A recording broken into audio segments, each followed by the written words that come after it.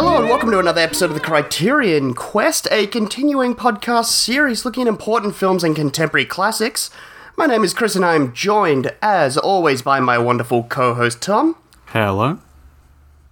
And we are back with more Bergman this episode. Something that we used to kind of dread, I'd say, but we're slowly getting used to him. Yeah, I mean, and for me personally, this is another one that I actually really enjoyed, so more power to him at this stage.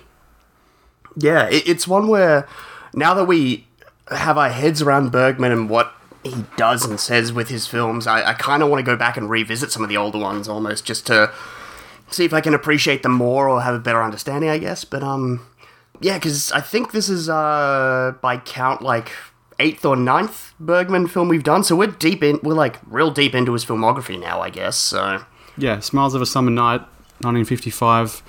I think we've seen 8 or 9 films prior, and all of them are, quintessentially Bergman in that they tackle some pretty hardy themes of the human psyche and relationships and our own understandings of ourselves. And this is quite a departure. I mean, it's still got the same themes. It still tackles adultery and self-denial and all that sort of stuff, but it's dressed up as a studio piece, a romantic comedy, which we've never seen before. Yeah, watching it initially, I couldn't help but draw parallels to, it reminded me of Frank Capra films or Preston Sturges films, really almost broad studio Hollywood romantic comedies of that time. Yeah, but it's written by Bergman. It's directed by Bergman and written by him, so it's all him.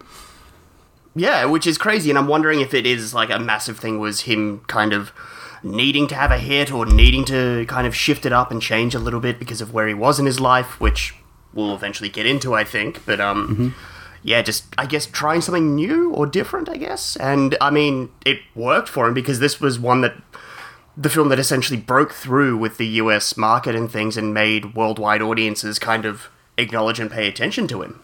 Yeah, as I understand it, it's a huge financial success, I think, his first. And as a result, he was given free rein to do what he wanted. Who was the production company? Svensk Film Industry, I think it was? Yeah, the Svensk Film Industry.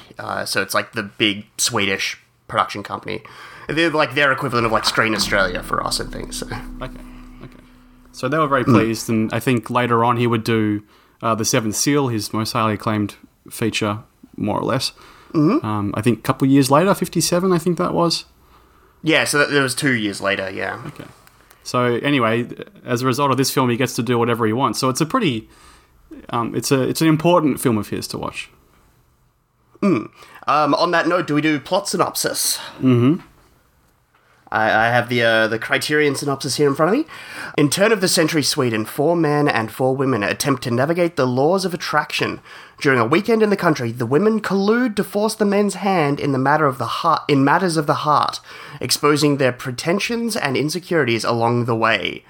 Chock full of flirtatious propositions and sharp witticisms, delivered by Swedish screen legends, Smiles of a Summer Night is one of cinema's great erotic comedies. Erotic comedy. It is. It's quite sexy for a 1955 film. It is quite a sexy film. Oh yeah. I mean, obviously everybody looks attractive, but the way that everything's presented, it's hyper. For the 50s, it's hypersexualized. It's very lusty, I would say. It has a lot of yearning and the unrequited love and things and the flirtatious nature. I mean, you've got Harriet Anderson as Petra, the maid who's just teasing and flirting with young Egerman quite often and things, showing her bust and things. It has those moments. She's kind of loose and free with her sexuality. And actually, I found an interesting little video. David Stratton, who, for those that don't know him, he is, I guess you would call him Australia's Roger Ebert, for really want of a better connection. Yeah. But he's a famous Australian reviewer. He had a great TV show with, what was her name, Margaret Margaret Pomerantz. Yeah, David and Margaret, which is now the show is over now, but we used to watch that religiously on ABC, our network, for our government network. Anyway, he said that it was the first film that made him horny, and he's sure that he's sure that the reason why a lot of critics started jumping into international films was because of they had the reputation for being absolutely sexy. And this is kind of one of the films for him that started it also. Yeah, it's very sensual. That's super interesting. Yeah, the idea that you have to go to foreign films because the senses were a little bit loose and lax, and you were able to, get a little bit more skin or something. It's a real teenage boy mentality to expanding your film knowledge. There was a lot of cleavage shots that I was quite frankly really surprised by. Not expecting that kind of stuff. Even in the 60s in America, you wouldn't see shots that are just flat out, this is her boobs and her cleavage. Yeah. You needed to get to the more kind of art house and the independent film movement that occurred in the late 60s to get that kind of more radical stuff, Easy Rider and things. You start to get, the sexuality and the nudity coming through, stuff like The Graduate as well. But yeah, especially in what would be considered a mainstream studio romantic comedy, you didn't get stuff like this. So, but I think the thing that stood out to me there in that synopsis is right alongside the erotic nature is the comedy. Yeah. And I was shocked how much this film made me laugh. Yeah, me too. Actually, Cole watched it with me, and there was numerous times we were laughing out loud together, which is odd, because usually I'll be watching a Bergman film. Yeah. Well, certainly for a Bergman film, but even for a film it's now 70 years old. I've watched plenty of comedy films, in quotation marks, comedy films in our 250 or whatever it is episodes that we've done. Many of them, some of them of which that are the same age, and they're supposed to be comedies, but they're absolutely not funny at all. So this is a surprise.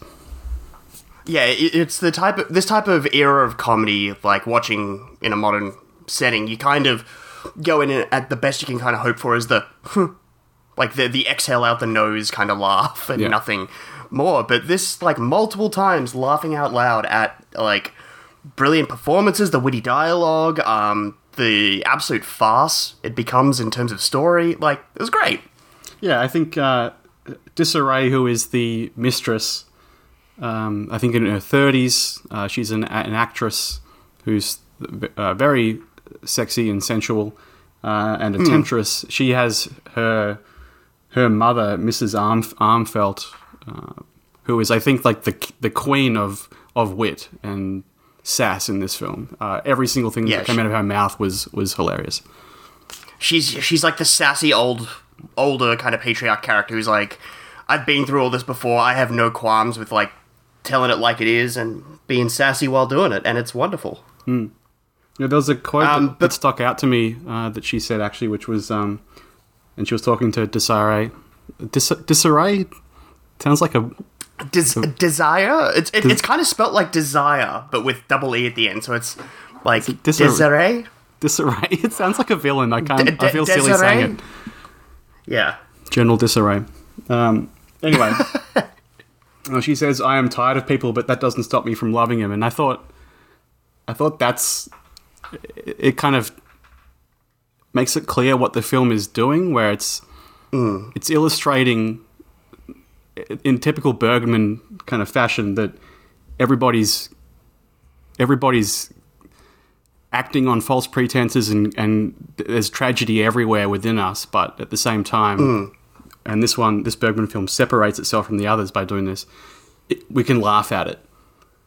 Every single character is a kind of fool in their own way, but it's kind of funny. So it's unique. It is still, like you said, it's dealing with all of that deep kind of sadness and that existential dread, and that not being sure of where you are in your life, what your point is, what you're looking for, what you're striving for. Yet in this one, he's it's okay to have those situations and laugh at it. Let's, we can wallow in the ultimate sadness of it and still address that, but we can also, there is this other side to that coin. Yeah, this is such a good film to watch, having watched all, 10 other Bergmans, and you start to really figure out where he's coming from. And his scope as well. Because there's situations at the beginning, Frederick Eggerman, who is the protagonist, even though it follows quite a few stories. A lawyer who has the most chiseled Satan-esque facial hair. Yeah, it's glorious.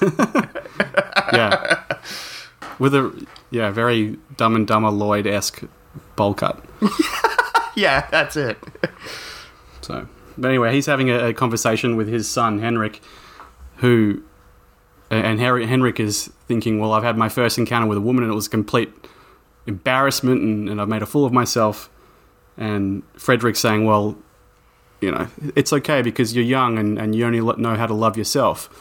But, of course, when you get older, just like me, you'll know what to do.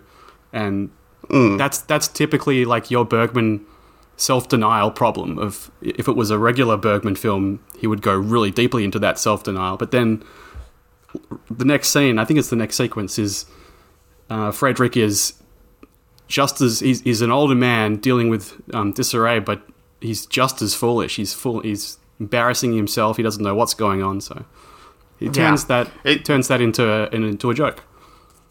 Yeah, and that's for me where the film really kicks into gear and actually kind of, because up until that point I was like, okay, I know this is supposed to be a comedy, but there's nothing really there. We've established like the romantic elements of it, where you've got, father son, kind of a bit of a love triangle-y thing happening there, with with Frederick's new wife, Anne, and then you've got Petra the Maiden, things like, and then it needs to be that scene where he goes off again to go see Desiree at the theater again, and I had a note, at that point I wrote in my notes, wow, there is little to no music in this film so far, and the second I finished writing that sentence, giant bombastic music kicked in, and I'm like, well, fuck, okay.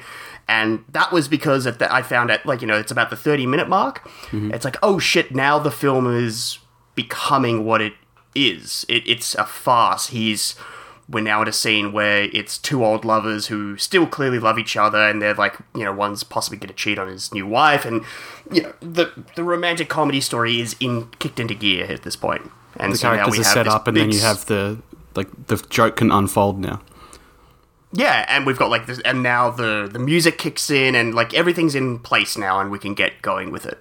Yeah, it has a kind of fantastical romantic quality about it. There's even the classic Star Trek Kirk, Captain Kirk, lighting of the eyes and all that sort of stuff. I always charmed by that. But even when they do the toast, when they go to Mrs. Armfeld's house for the Midsummer Night, and they do the toast to what might become a really fantastic evening for them all, and it does those slow push-ins, and it's kind of fairy tale in a way. Yeah, and there's dolly shots going around the table. It's very beautifully shot. It is really beautifully shot, and it's there are real problems with that you could attach to real people, but then the film sometimes it kind of pulls away from reality in a couple of senses. I think even since it's a period piece, you can kind of look at it as a joke on that level too. When the Count, what's his name? Carl Magnus Malcolm. Carl Magnus Malcolm, that's right. And he's married to Charlotte, who's and the Count's having an affair with Disarray. Instead of in modern terms, you would just have a punch out between Frederick and the Count, when there's the illusion of maybe affairs on both ends. But then they just end up having a duel. So there's another disconnect in reality where it's in modern terms, I'm thinking. Well, I think that it's a very clever device for Bergman to not a device, but it's very clever for Bergman to set it in the 19th century. By making it a period piece, he ultimately makes it timeless by going that far back, and he makes it a storybook fantasy. It helps kind of imbue it automatically with that nature when you see these kind of vintage pastoral landscapes and people getting around in horse and buggy and things. It makes it more of a fairy tale when, you know, because if it was a modern setting, you'd be like, okay, you kind of don't have that warmth and that connection. Yeah, you don't have that. You can kind of disconnect to a level where it becomes entertaining as opposed to your usual situation Charming. when you're watching a Bergman film and going, like, it's time for introspection. No, this is time for entertainment. Yeah, exactly. And there's just an inherent charm in setting it in this, like, beautiful, wonderful 19th century setting. And I have never... I don't know much about Shakespeare's Midsummer Night's Dream, but is there like a parallel to be drawn here?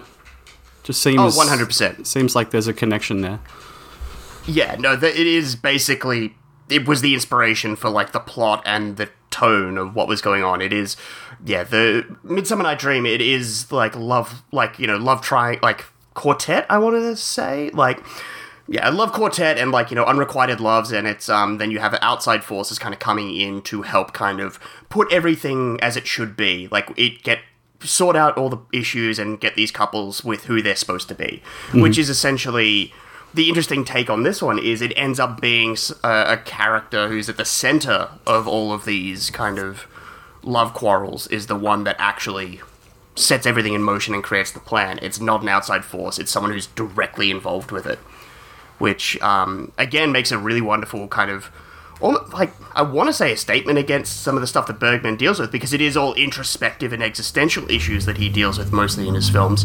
And in this one, we have one of our protagonists taking hold of their own, not just their own destiny, but the destinies of those around them. They're like, no, I'm going to make a change. That's Disarray, right? Yeah. So she's trying to illustrate... she sees that there's tragedy everywhere, and she's trying to set up so that everybody falls into their right place.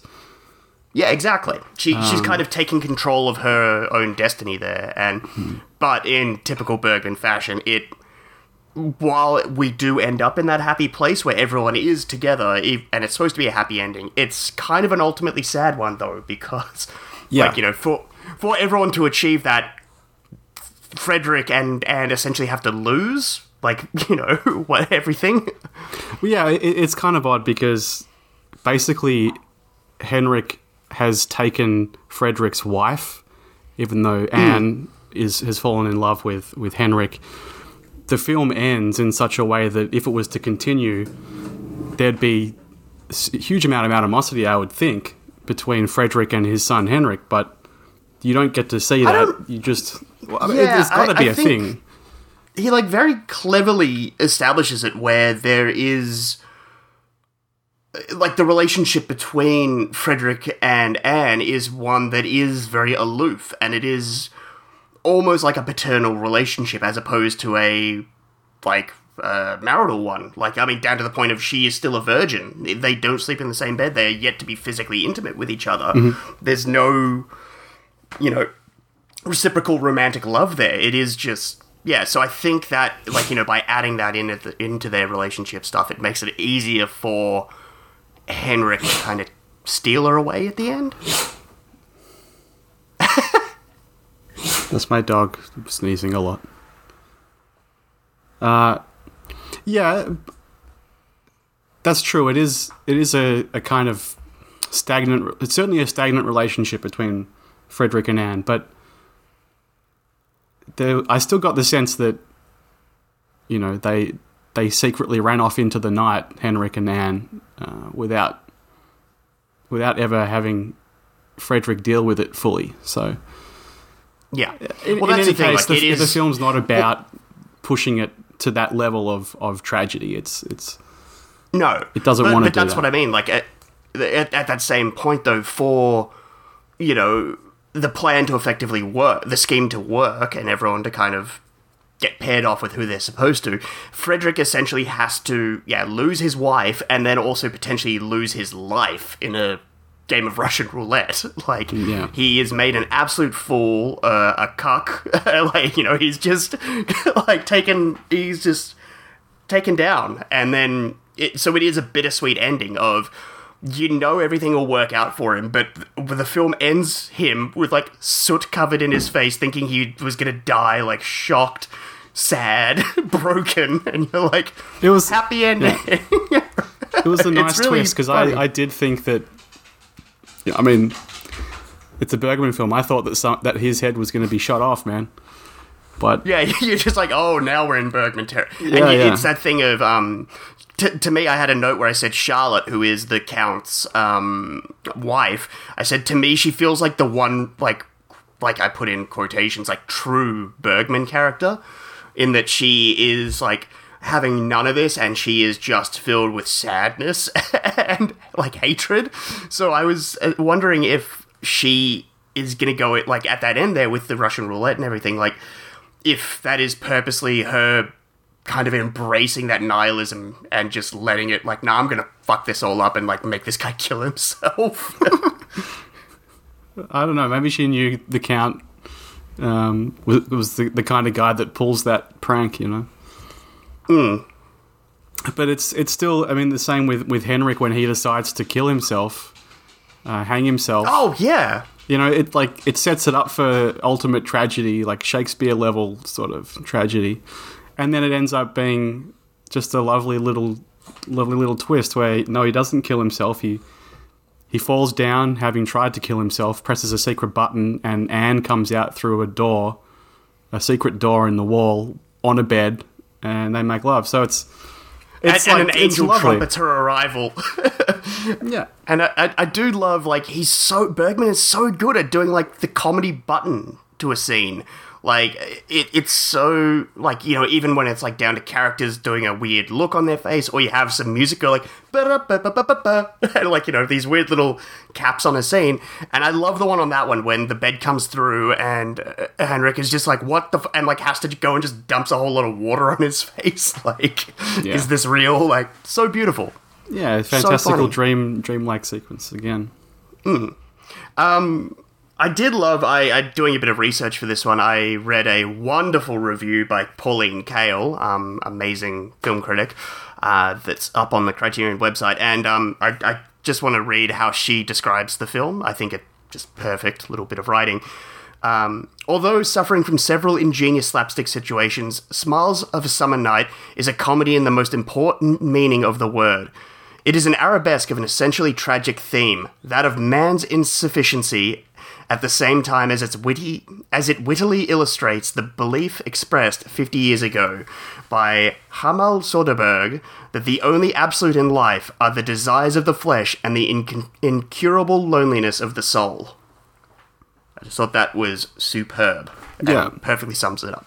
Yeah, I think it's a really special film because on the surface it's an entertaining rom-com, but it doesn't take long for you to scratch that surface, and there's a lot of depth to mine in human psychology and human tragedy and human joy and everything in between. So it's quite remarkable.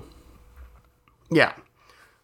Well, the other thing that I thought could be a good kind of talking point in a way for us to kind of address this film, because obviously, as we've said, it's a hilarious, fun, light romantic comedy inspired by Shakespeare's Midsummer Night's Dream. Wacky, fun, fast stuff, but, like we've alluded to, there is that deeper thing that's going on there. Although the film is obviously one of Bergman's more lighter works, he has said about the film that there is something much darker going on in the subtext. So, yeah, everyone kind of has viewed it as like, oh, this is your light, fun comedy. He's just like, not really, it's as dark and fucked up as the rest of my stuff. But I think every single character at some point is completely humiliated. So there are the darker themes. And he's using, like we've said, the comedy there to help kind of address like that. It is the ultimate, like, if, like Pauline Kael perfectly said, it's like the two ultimate things where you have the desire and the lust for the, like, flesh and carnal love, but hand in hand, he's also dealing with the kind of the eternal loneliness that a lot of people feel, and that can come from heartbreak or loss of love or unrequited love. And, you know, that is obviously a very important thing that occurs in romantic comedies a lot of the time, is rejection, heartbreak, and a lot of the time it's never really addressed or, you know, dealt with, whereas he's just like, no, let's Bergman this. Well, actually, I think, yeah, the two servants, the maid and the other male servant, who have their fling in the night too, outside of the house.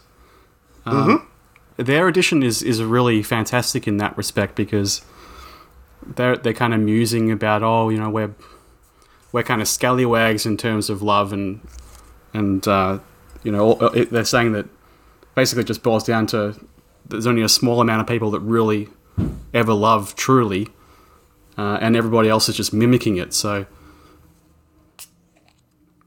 in that respect, well, there's this one where, yeah, I'm wondering if it is that they are, like, especially at the end there, when they see everyone else is kind of running off and getting married and happy, and everyone's where they should be, that they are then like, well, let's just follow suit. Like, we've had a fun night together, like, fuck it, let's get married as well. Well, yeah. I mean, I think it's ambiguous, is the point. Like, whether anybody really loves one another, is kind of ambiguous in the film. Certainly, it's like you can kind of compare it to Scenes of a Marriage in a way, because it's following the same themes. Everybody is kind of broken in their relationships, and that's because they're in self-denial to some degree. And Desiree is trying to break away from that and show everybody that, you know, hey, it's okay. You might be married to somebody that's not quite working out, or you might be married to somebody that should be working out, or whatever. Let's try and shake it up a bit. But ultimately, it seems like all the characters are, they're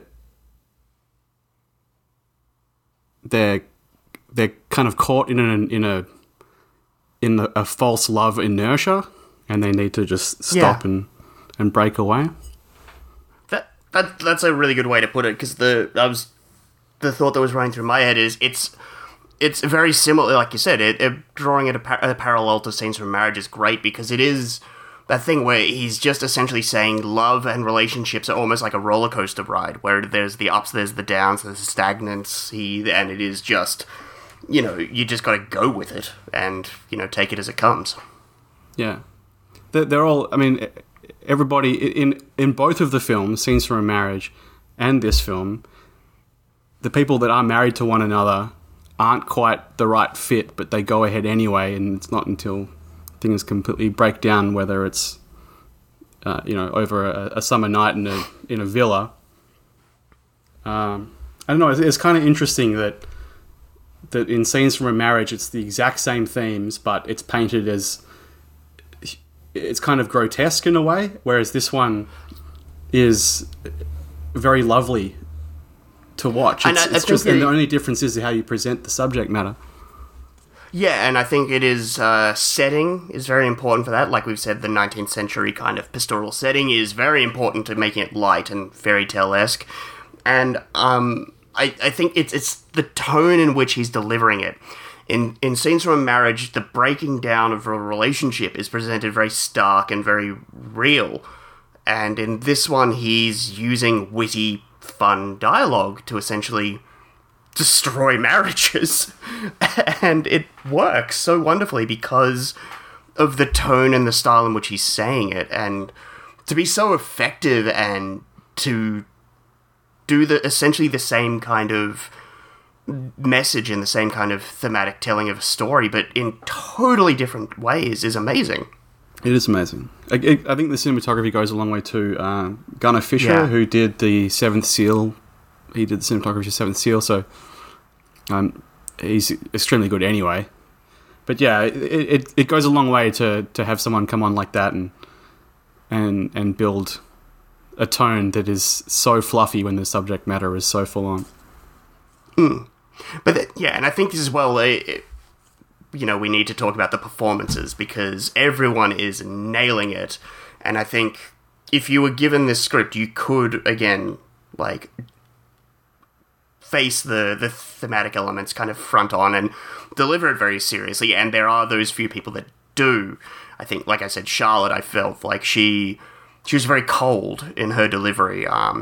Actress Marguerite Karsovitz. Yeah, I think I butchered that name, but whatever. She's good and great in the film, but she's very cold. Whereas, the important ones are like Eva Dahlbeck as Desiree, Harriet Anderson as Petra, and then Gunnar Bjornstrand as Frederick. You need them to be light and comedic, and without that, it would just be stark and sad. But like Frederick, the turn he makes from pompous, kind of uppity lawyer man to absolute fool, he does so brilliantly. Yeah. Like the moment when Anne's son Frederick comes into the room and he just freaks the fuck out is beautiful. Yeah, strong performances across the board. Except for, I don't know, Henrik Eggerman. I think everybody has such a strong sense of purpose in the film, and their characters are heightened so dramatically. I think Henrik is the only one which I felt was kind of underneath it all. I mean, he's supposed to be kind of meek and timid, I suppose, so... Yeah. I get the sense of he's the character, he's like that teenage kid who's just like kind of kicking rocks, just being like, oh gosh, guys. And I think because he's just wallowing so much in self-pity that you just like have to laugh at him. Yeah. Like, to the point of like when he goes to kill himself, you're just like, you dickhead. He's so like, awkward, Yeah, you're not feeling like, oh god, no, he's going to kill himself. You're just like, look at this idiot here. Exactly. Yeah. Well, that's what I mean. Like, I didn't have an attachment to his character arc that was anywhere near as strong as everybody else's. So, but everybody else was amazing. I think the film. Is a fucking incredible film. Yeah. Where does this, where would you kind of rank this in terms of Bergman? I know, like, it is, like we've said, very different, but I'm guessing this one's up near the top for you? Yeah, it'll be interesting if I'd seen this as one of my first Bergman experiences. It would be a very different experience. I think the fact that I've watched this after I've seen so many, it recontextualizes the film, so... Yeah, it'd be interesting if we saw this early on, if we would just be viewing it as a base level, like, farcical romantic comedy and not actually dealing with the deeper thematic we certainly elements would. There. We certainly would. I think if I'd watched this, say, as like a first or second experience into Bergman, I would have passed it off as a simple rom-com. Yeah. Yeah, so... I mean, the only reason why we've talked about the darkness that's in its subtext so much is because, we've seen things like Scenes from a Marriage, so... Yeah, and I mean, God, like Autumn Sonata, Cries and Whispers and things, like the real... Because, I mean, Seventh Seal has some really funny stuff in there as well, and it's dark and ridiculous, and it's like an absurdist kind of film. But this is very broad in its comedic approach. I think it's time we go back to Seventh Seal, by the way, because we did a request for Silence of the Lambs, because I wanted to revisit that since it was the original episode's like 8 people and everyone's getting too drunk and it's a fucking mess. But Seventh Seal... we also didn't know what the fuck we were doing with the podcast. That was like episode 13 or something. But likewise, we started Bergman. That might have been the first film we watched, was Seventh Seal, and yeah, definitely. And I think I got to revisit it at this point. That was one when you threw out the idea of doing the request episodes, and we go back and reevaluate or redo an episode.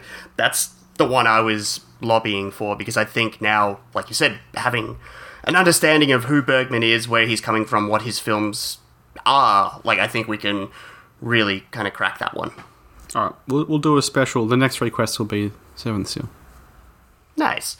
Well, is there anything else we haven't talked about with Smiles of a Summer Night? Or have we kind of hit... Well, you thought you would bring up Bergman's situation at the time. Yes, yeah. Well, that I've got all of that in the trivia stuff. So if we kind of move into the trivia, we will kind of come out from that, and we can kind of discuss then, I think. Okay, no worries. Well, I think apart from that, I've covered everything else. I think it's remarkable on all fronts: the script, the acting, the cinematography. It's great. It's an A+ film. This one, it's really, really phenomenal. All right. Well, on that note, a little bit of trivia. So the film was nominated for 3 BAFTAs in 1957: Best Film from Any Source, Best Foreign Actor, and Best Foreign Actress. It was also nominated for the Palme d'Or at the 1956 Cannes Film Festival, where it won an award for Best Poetic Humour. I watched a video on YouTube, which was Bergman's introduction to the film, and he was saying that he didn't know that it was put into Cannes. So he was like taking a shit on a toilet, and he was reading the paper, and in the paper it says, Swedish film. The headline was Swedish success at Cannes. Yeah. It's like, oh, that's good. Swedish films in a success at Cannes. That's great. Oh shit, it's my film. Okay. And then he read the full article, and it's like, oh fuck that, I made that. Yeah, they so the svensk film industry didn't actually, they submitted it without telling him, and so he wasn't there. He had no idea, and yeah. Well, that's great, because I understand that he was financially pretty fucked up at that point, so it'd be nice to get some recognition. Yeah, well, that flows us nicely into, since, it's been described as a light and kind of frothy piece in terms of, where it sits in Bergman's oeuvre. It was made while the director was undergoing financial troubles, stomach pains. He weighed only 125 pounds at the time, and a romance with Harriet Anderson, who plays Petra in the film, that was on the rocks. Bergman later said that if he hadn't made this film when he did, he probably would have attempted suicide. Wow. Yeah. Bergman later. Sorry. This is So he made quite a few films at this stage. How many films had he made? I think this is his 16th film. Okay. So he's kind of had failures, commercial failures at least, up until this point. Like, he's continued to be able to make films, but none of them have kind of penetrated and hit through, and so he was, very broke at the time, and the svensk film industry actually said to him, if this film doesn't perform well at the box office, they were not ever going to finance another film from him. So this was a real make it or break it kind of swing for him. Fucking, that's crazy, man, because, if it wasn't for this film, you wouldn't get, 30 more years of movies from Bergman then? Yeah, and not just that, but, like, some of the great pieces of art cinema we've ever seen. So Bergman later noted in an interview that he was so depressed that he only saw 2 alternatives at that point in his life. One was to write Smiles of a Summer Night, or kill himself. So obviously went through, inspired by the kind of light, like going for something a light, more commercial tone, in the hope that it would make money, adapting William Shakespeare's Midsummer Night's Dream, kind of universally loved romantic comedy. Works out nicely. He does, like, it's kind of ironic that Bergman, in his desperation, would write a comedy. But it's, at the same time, that's where it makes sense what a lot of the kind of main themes are dealing with. The existential dread and the loneliness of, like, relationships falling apart, because he was actually going through essentially a divorce at the time, and his relationship with Harriet Anderson was falling apart, and he just started to have an affair with Bibi Anderson, who has a small role in the film as well, and it's, but apparently he was so, like, depressed and, like, disheveled that at the end of the shoot he only weighed 57 kilograms.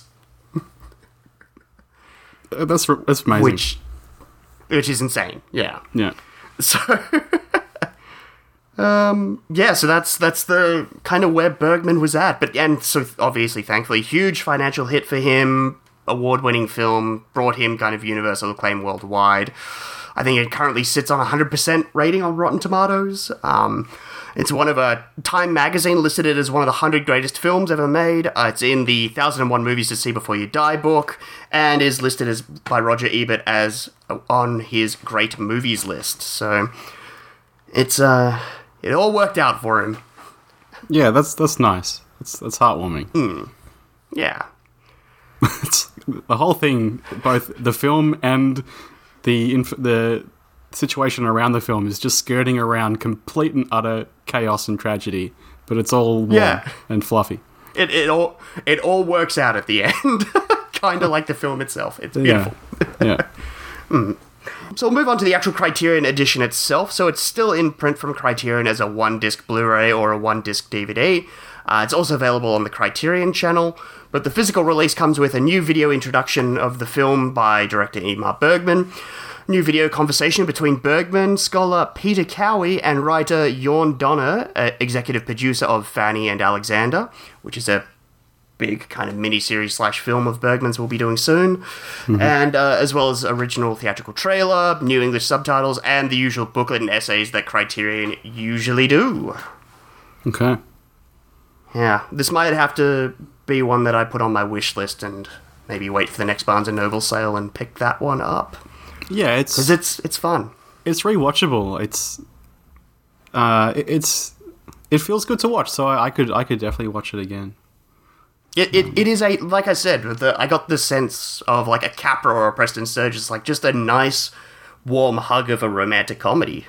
So, but I guess unless you got anything else, that'll wrap us up for Smiles of a Summer Night. That's it. Sweet. Well, we will be back next episode with another classic filmmaker, someone we haven't talked about as much as Bergman, but we got another Jean-Luc Godard film. Yes, and what film is that? It's A Woman is a Woman from 1961. Sounds sexy. I have not seen it, and I have no idea, so going in totally blind. Alrighty, well, yeah, I don't know what to. It's an interesting title. It's very vague. Yeah, and you know, Godard could be anything really. So. Yeah. All right, well, looking forward to it. Yeah, but otherwise, if you have any comments or queries or anything, you can send us an email at thecriterionquest@gmail.com, or you can find me on Twitter at CriterionQuest, or, just stay subscribed and check out the next episode. Thanks for listening, everybody. For this week's episode, I'm Chris. And I'm Tom. See you next time.